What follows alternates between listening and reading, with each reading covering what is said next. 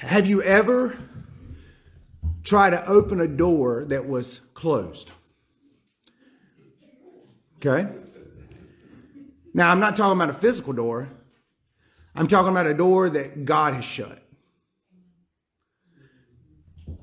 And there's times in our life where we have tried to force open doors that God has shut. There's times where we've pushed and pushed on the door, only there's times where I've seen God take his hand off and that door open. And we call that God's will when the door finally opens. What was your reaction once the door opened? Did you enjoy what you saw on the other side? Most likely not. I want you to think about in your life where you have begged and pleaded with God to open a door, to cause something to happen in your life that he never allowed to happen.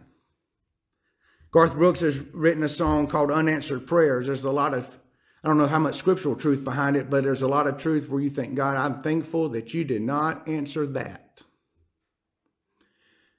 Tonight, we're going to look at a story of somebody who tried to, and did, forced open a door that was never designed to be opened. The last time we looked at a very powerful passage of grief, dealing with grief, and David's steps, the 5 steps that David did to deal with the grief of his son and what he did. And so we know that he took Bathsheba to be his wife, and she bears another son that God loved, and it showed the miraculous grace and mercy despite his sin, that God doesn't throw us away. God is not done with us because we've failed. That God allows us, he picks us back up, and he makes us again, Jeremiah 17. And he makes a son named Solomon. Well, despite the sin is forgiven according to Psalms 51, but the consequences of this sin that David said is fourfold. And the first one was that the baby would die, but the second one is what we're going to read about tonight. Tonight we're going to look at a very gross story in the scriptures, but it's a very powerful truth of what happens in David's family and how David responded to it. 2 Samuel chapter 13. 2 Samuel chapter 13. As you're turning there, I will say this, that I have all the notes from previous services in one binder out there, and there's 2 or 3 pages per lesson. So if you miss a week or you're out of service and you want it, you can just go in that binder and just go through that, and you'll find the missing pages. In verses 13, verse 1, 2 Samuel 13:1. Now, it was after this that Absalom, the son of David, had a beautiful sister whose name was Tamar, and Amnon, the son of David, was in love with her. Now, we have Absalom. We have siblings here. We have Absalom, we have Tamar, and Amnon. Absalom and Tamar are biological brothers and sisters, and Amnon is a half-brother, okay, with one of David's other wives. But no matter what, they're still related by blood. These siblings, Absalom, Amnon, and Tamar, they're all brothers and sisters. Now, the Bible says that he was in love with her. It's sickening to even, there's a different word here. In John 3:16, for God so what? Loved the world. Does anybody know what that word love is in the Greek? It is agape. That's right. It's agape. It's the self-sacrificing type of love that I don't expect anything in return. It's not, if you do this for me, I'll do this for you type thing. Agape is the purest form of love that there is. In fact, it's really interesting. Did you know the word agape was not even a word until the Greek translated it into this? It had not even been translated to agape until we see in the Greek translation. But there's also other different forms of the word love. in this particular word in the Hebrew, it's Ahab. It's Ahab. We find this same word in Song of Solomon when it says, your oils have a pleasing fragrance. Your name is like purified oil. Therefore, the young women will love you. It's an eros is a type of love. Eros or erotic is where we get our word erotic love. Eros. We would never say, well, I eros you, right? That would be a downgrading type. I lust after you. It's nothing but a sensual that I see for you, that I want you lustfully. People get the word love confused all the time, and it's where it's an erotic. They say, well, no, it's agape. And so this is an eros, an erotic type love. It's a sensual love, as Amnon is lusting after his sister, and he had done it for some time now. We see his heart through this story. Verse 2, but Amnon was frustrated on account of his sister Tamar, that he had himself ill, for she was a virgin, and it seemed too difficult for Amnon to do anything to her. Now, this is a very important passage because he said he was frustrated. The word frustrated means he is bound up. It's somebody that has tied you up and you can't move. But this is a sexual frustration because he says, I can't. He made himself ill. He made himself sick to his stomach. I think all of us have been here in the situation where we've tried to force a door open, or we tried to walk through a situation, or tried to want something so bad that we physically made ourselves ill because it's constantly going through our mind. We want this, we want this, we want this, we want this. And we think about it and think about it and think about it. We make ourselves sick. All the different ways that we can get it. And so here he's sexually frustrated and he's made himself sick to his stomach. Now the Bible says that she was a virgin. This is a really big deal. See, they took virginity very serious, because if you were not a virgin, then you were not to be married. And whoever you lost your virginity to, then that's who you married. So if the belief today, if who you lose your virginity to, if that's who you married, then I think people would take this a little more serious, would they not? Now, it's interesting. What makes a person married? Well, one of them is you got to look at, it's a commitment before God to one another. The second thing, it is a sexual intercourse. But the third thing, it's obeying the laws of the state, Romans 13. So there's really three things all in one. But she was a virgin, and which she was not married. But if I do this, then I'm going to take away the chance of her being married. You see the seriousness of all this situation now? And he said, it's too difficult to do anything to her. Remember, they're in the kingdom. They're always being watched. There are servants all around. I cannot get her alone long enough to be able to make my move on her, is what he's saying. Verse 3, but Amnon had a friend. We're going to use that word real lightly, whose name was Jonadab, the son of Shimeah. And David's brother Jonadab was a very clever man. Here's Amnon. It wasn't a friend. It was a first cousin. David and his brother, David's brother had a son, Jonadab, and David's son, Amnon. They were first cousins, and they hung out together. And so the Bible says that he was a clever man, meaning he was cunning, he was tricky, he was prudent, he was crafty.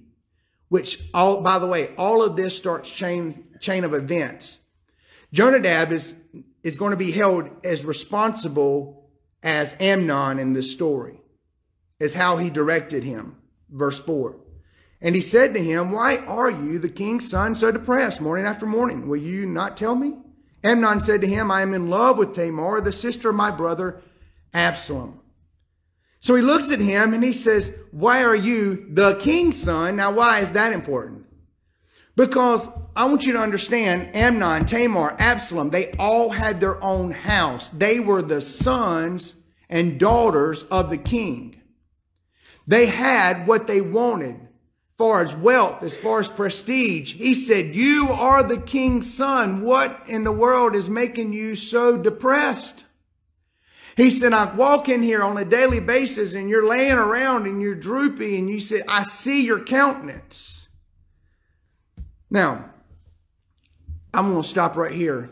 If you remember the 2 stories ago, wanting something that you're not supposed to have was being passed down from father to son, was it not? You remember David took Bathsheba and it was something that he was not supposed to have. And now we have a similar story passed down to his son, wanting something that he was not supposed to have. But then he has the gall to admit it. What's wrong with you? I'm in love with my sister. Jonadab should have said, huh? Could you say that again? I'm in love with my sister. Remember, the same word, it's an eros, it's an erotic, it's as lustful. I am lusting after my sister. And this is how this conversation began. If Jonadab would have been a true friend, a real family member, he should have said, look, we're going to get you some help. But Jonadab, being crafty and tricky and cunning, he comes up with this very, very evil plan. Verse 5. Jonadab said, lie down on your bed and pretend to be ill. When your father comes to see you, you say to him, please have my sister Tamar come and give me food to eat and have her prepare the food in my sight so that I might see it and eat from her hand. He comes up with this crafty plan. You know what's sad about this and sick? Jonadab doesn't miss a beat. He said, all right, sit down, ready? I got a plan. I can work it out where you can finally get what you want. He said, I want you to pretend to be ill. Now, Amnon's listening, okay? And he said, I want you to send for Tamar so that you can get her alone. They're working out this plan, this sinful plan together. Verse 6. So Amnon lay down and pretended to be ill. When the king came to see her, Amnon said to the king, please have my sister Tamar come and make me a couple pastries in my sight so that I may eat from her hand. And so here we go. We start this whole lie. He's pretending to be ill. He's pretending to be sick. If we have to pretend something, then all of a sudden, or we have to hide it, it's a lie, right? If we have to hide it or we have to pretend, we all of a sudden know that's wrong. He starts pushing on a door that's not supposed to open. And then he says, have her make pastries in my sight. Now, this is where his sick mind has gone for several years now. He's wanting to admit this out loud. Have her make pastries in my sight. You know what I thought about on Tamar's part? I thought about the innocence of this girl the whole time.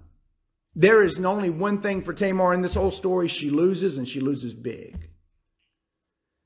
It just reveals the actions about him, how much he had been lusting after her, and how her being in front of him is going to fuel this fire that he has. Verse 7. So David sent a messenger to the house of Tamar, saying, go now to your brother Amnon's house and prepare food for him. Now, what? David didn't ask. He didn't say, Amnon, you got all these servants right here in your house that I built for you, and all these servants are serving you. Why can't any of these servants make pastries for you? Why do you need your sister to leave her house and come and do this?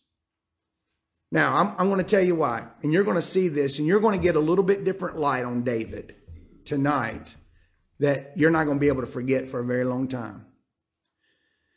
You know, we have parents that, as a parent, you try not to indulge your children, right?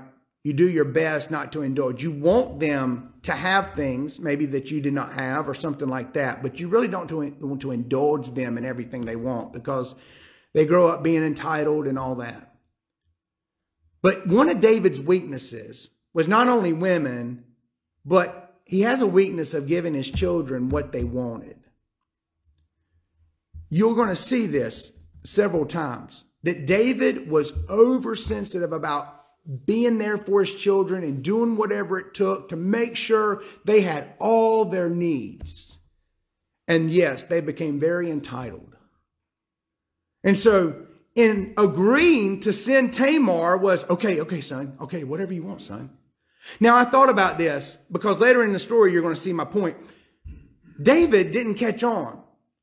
You know, if David had been so disconnected, he had been worried about Bathsheba and he worried about all this, that he did not see the relationship of Amnon and Tamar. He did not see Amnon's action. You can always be around somebody. You can watch their eyes, can't you? To see what they're thinking and what they're doing and what they're looking at.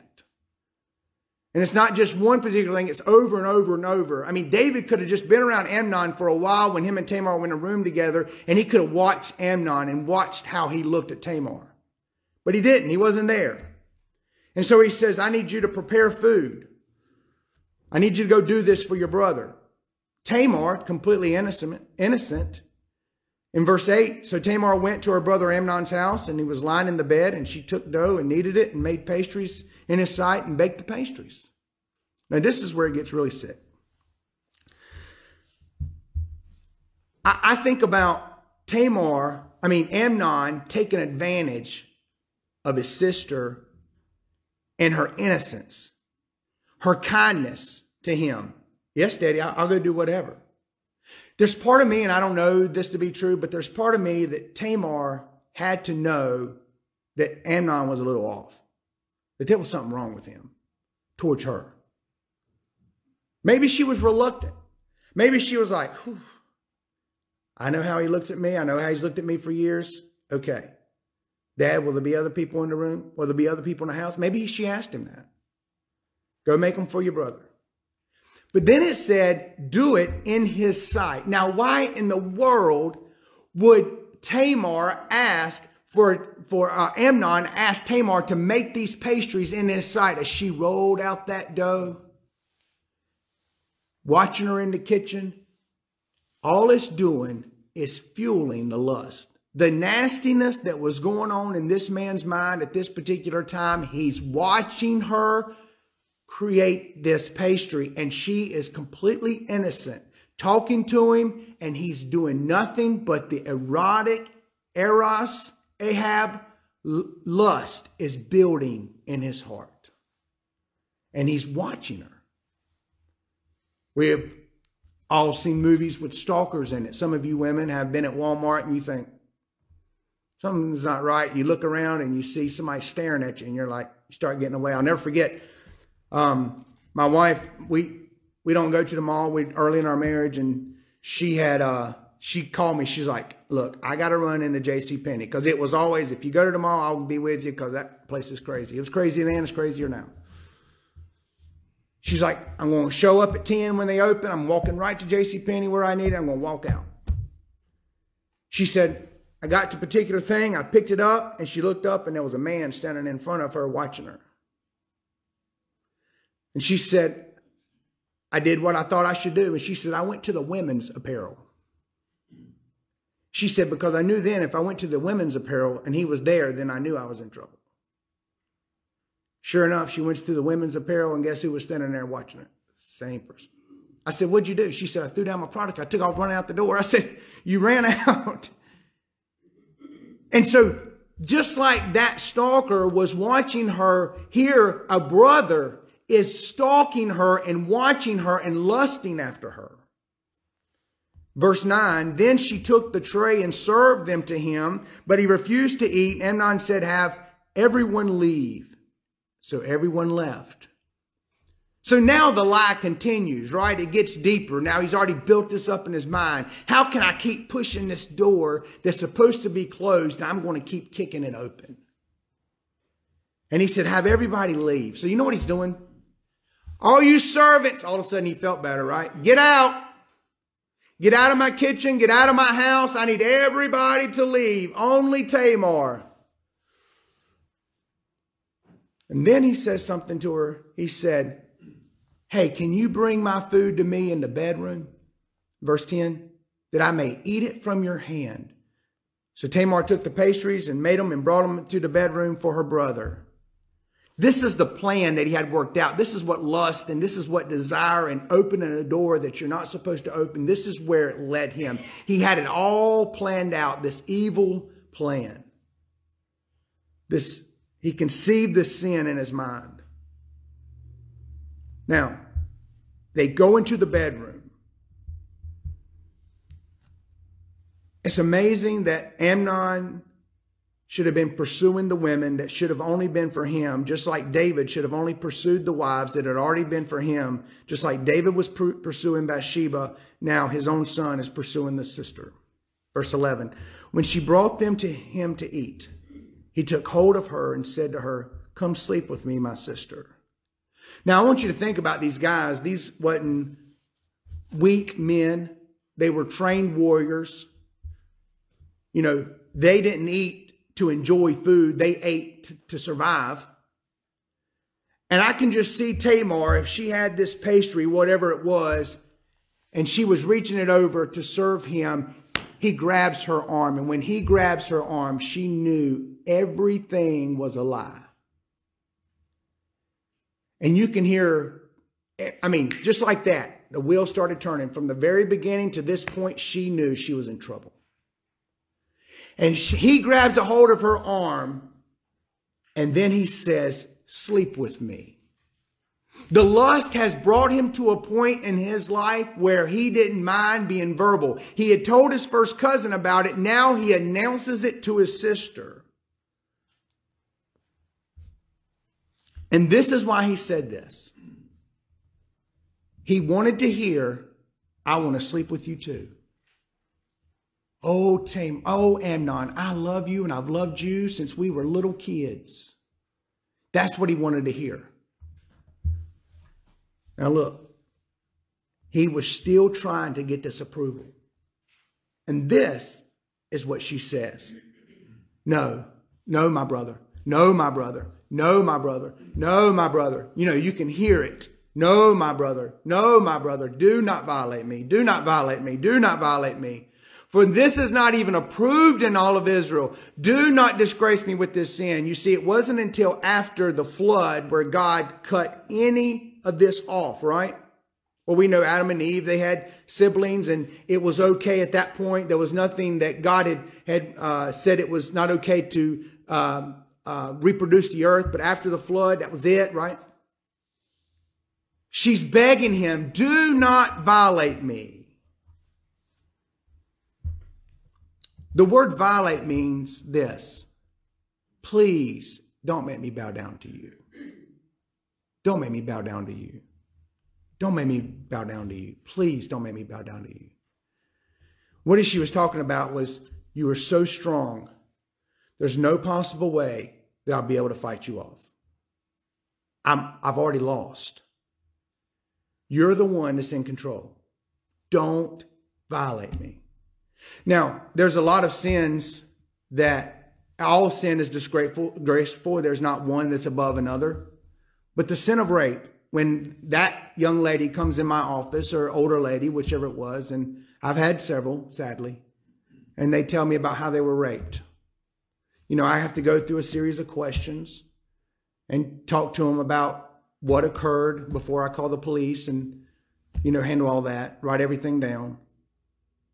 But inside, once I come, because there's been people that have testified they've been raped and it was consensual. And they're trying to get that person in trouble, and that's a whole nother story. But when it's truly rape, inside, I can go ahead and tell you that I am burning. There is nothing more that night than I want to see that man under the jail. And I can't wait for him to be there. If there's any sin, I think, you know, having a daughter, for those who have daughters, you think there's nothing that more violating than rape. In fact, the Bible talks about that any sexual sin is not different, but emotionally, because it occurs from the inside emotionally, that it does something. And they've done studies on this, where young men and young women, the more they have sex, the more they deaden themselves to affection and to love. And she said, don't do this disgraceful thing. The word disgraceful there is, don't do this immoral thing. Don't do this profane thing. Don't do this vile thing. She is not making little of this. She is not making light of this. She is not Bathsheba, where she didn't fight against it. She is 100% saying this is sin. This is wrong. Everybody in Israel knows it's wrong. She's begging. Don't make me bow down to you, because Amnon, you're stronger than me, and I cannot fight you off. Listen to how she's begging and pleading. She's kept her composure she's begging, but keeping her composure to say, please don't do this to me. Verse 13. As for me, where could I get rid of my shame? And as for you, you'll be like one of the fools in Israel. Now then, please speak to the king, for he will not withhold me from you. Wow. And she says, where would I get rid of my shame? And this is very sad portion right here. You know what she's saying? If you do this to me, I'll never marry. Because nobody is going to marry somebody who is not a virgin, that's never been married. But I'm definitely not going to have anybody marry me who was raped by their own brother. Please, you're shaming me. And then she said, and you will be as one of the fools in Israel. You'll be mocked. You'll be looked down upon. And she said, if you do this to me, where will I go? She said, I'll have to leave Jerusalem, and you're pushing me out of the family. She's pleading. She's trying to talk sense into him. Now look at what he says in his nasty mind. He's kicking that door open. He's saying, I tell you what, go speak to Daddy. And if you just talk to Daddy, he'll say it's okay. If you'll just go speak to Dad, he'll approve of it. Do you think he really believed this? 100%. I think he believed it in his mind at that time. It didn't make it any truer. Would David have approved of this? Absolutely not. But he had convinced himself that this was okay. I can walk through this door. In fact, I can get the approval of others. I'll never forget Charles Stanley talking several years ago, and he says, oftentimes in my counseling ministry, he said, I have people walk in and say something and try to do something that goes against God's word, and they'll say, isn't this okay? And he'll go, no. Yeah, but, no. But, no. If you got my approval, it's okay? He said, God says it's not okay. He said, whichever way I say, he said, but no. He says, if you'll get Dad's approval, he'll say it's okay. This is how much this lust has totally disturbed his mind. Verse 14. However, he would not listen to her since he was stronger. He violated her and slept with her. So no matter the pleading, and I want to say this, that I can't imagine if you closed your eyes and thought of her screaming, no, no, no, no, no, how a traumatic experience this was. Any rape. But as she's trying to push him away, but he is so strong. There's no other option. She knew she was going to have to bow down. She wasn't giving in. She just couldn't fight him off. And then the terrible, deplorable sin happened that he raped her. Verse 15.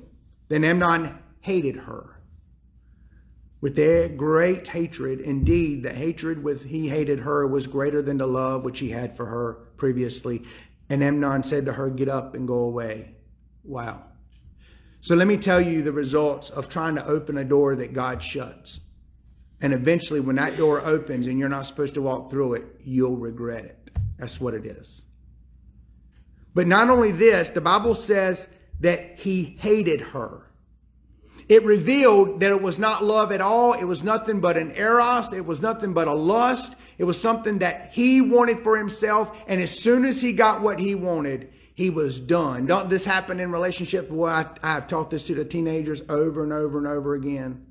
I'll say, look, just because somebody's asking and begging and pleading, as soon as they get what they want, they walk away. They're done with you. And then it says he hated her. This is the result of what Amnon thought he actually wanted. And immediately that lust turned to a hate. He despised her is what the word means. He went from, I want you, I want you, I want to get out of my sight. Get up. Get out of here. Now, think about that. Think about the innocence of Tamar. Think about how she begged him, just begged him, don't do this. And then it's get out of my sight. Now, look at what happened here. Verse 16, but she said to him, no, because this is wrong. Your sending me away is greater than the other. If you've done this to me, yet he still wouldn't listen. Now, what does she say here? She's like, wait a minute. Sending me away is as worse, is as bad. Now, what is it talking about here? The Bible doesn't handle the results of raping your sister or a sibling, okay? But it does handle rape in Exodus and Deuteronomy, a virgin out of wedlock. If a man raped a woman out of wedlock, then he had two options. That he had to go to her father and pay the bride price. You know, there's a price. We've talked about that over and over. If you've been to one of the wedding ceremonies I've done, there's a price you had to pay for the bride. Same situation with Christ giving his life for us. We're the bride. You paid. So if that man raped a woman out on the street, he had to go pay, and it was a very, very expensive price. And not only this, he was to marry her, and under no circumstance was he ever allowed to divorce her, no matter what. So that one rape would have cost him a very, very expensive, all the money and animals that he would have to pay, and he had to marry her and never was allowed to put her away, even with a bill of divorcement. Now, the Bible that I cannot find handles raping a sibling. Obviously, the law was against it. God's law was against it. But it was going to expose her. This is why she was like, don't do this. Don't send me out of this house. Then this is what he does. He's so deplored by her. He's so sickening by her, looking at her when she's done nothing wrong. Verse 17, then he called his young man who attended him and said, now throw this woman out of my presence and lock the door behind her. Wow. He starts screaming, servants, servants, servants, get in here. And so one comes in. I have to wonder, did anybody hear her screaming? Did not one person in that house not hear her screaming? Nobody went and tried to help this woman. You see that today, don't you? You've seen people where they've showed video footage of a woman being beat or a man or two people fighting, and people just walk right past them. Don't help them. I don't understand that concept. I just wonder if one of these servants didn't hear and he turned his ear to it. I hope he heard that scream the rest of his life. He said, throw this woman out, because he hated her so much. I can't even stand for you to be in my sight, a reminder of his sin. And not only that, lock the door, force her to be in the street. Now, this is a very big deal, because he knew that she was not walking out there by herself. And if they closed the door, she was coming back in because of what she's getting ready to do. Now, she had a long sleeve garment on, and for this is how the virgin daughters of the king dressed in the robes. Then the attendant took her out and locked the doors behind her. All right, now I want to explain something. I think the Hebrew says that she had, like Joseph's coat, she had a coat of many colors. She had a garment of many colors. What this showed, that she was royalty. She was the daughter of royalty, daughter of the king. So when she walked down the road, everybody did not just recognize her as Tamar, they recognized her as royalty. And if you were a virgin that day, what separated you, that you had long sleeves on. Okay? They dressed themselves in a way, people saw them, you were recognizable. Now verse 19, Tamar took ashes, put them on her head, tore the long sleeve garment which was on her, and she put her hand on her head and went her way, crying as she went. Now, don't you see this poor girl? Soon as she stepped on the stoop and they locked that door and she heard that lock locking behind her, she didn't hide. She didn't hide what had happened to her. You know, it's very common in this day and time where you have to try to get people, say it, tell it. She didn't hide it. She took her sleeve and she ripped that robe of many colors, and she ripped that sleeve off, and she took this sleeve and she ripped that sleeve off, and she took the ashes and she put upon her head, and she was bawling, and she walks out into the middle of the street in Jerusalem, the daughter of the king. Now, that day and age, if you see Tamar and you see her sleeves were ripped and you see ashes upon her head and crying, you all of a sudden say, when did Tamar get married? Or when did Tamar get raped? She didn't try to conceal it. She didn't try to hide it. She was broken. She is walking down the street and everybody's pointing at the king's daughter going, she walked into Amnon's house a virgin and walked out.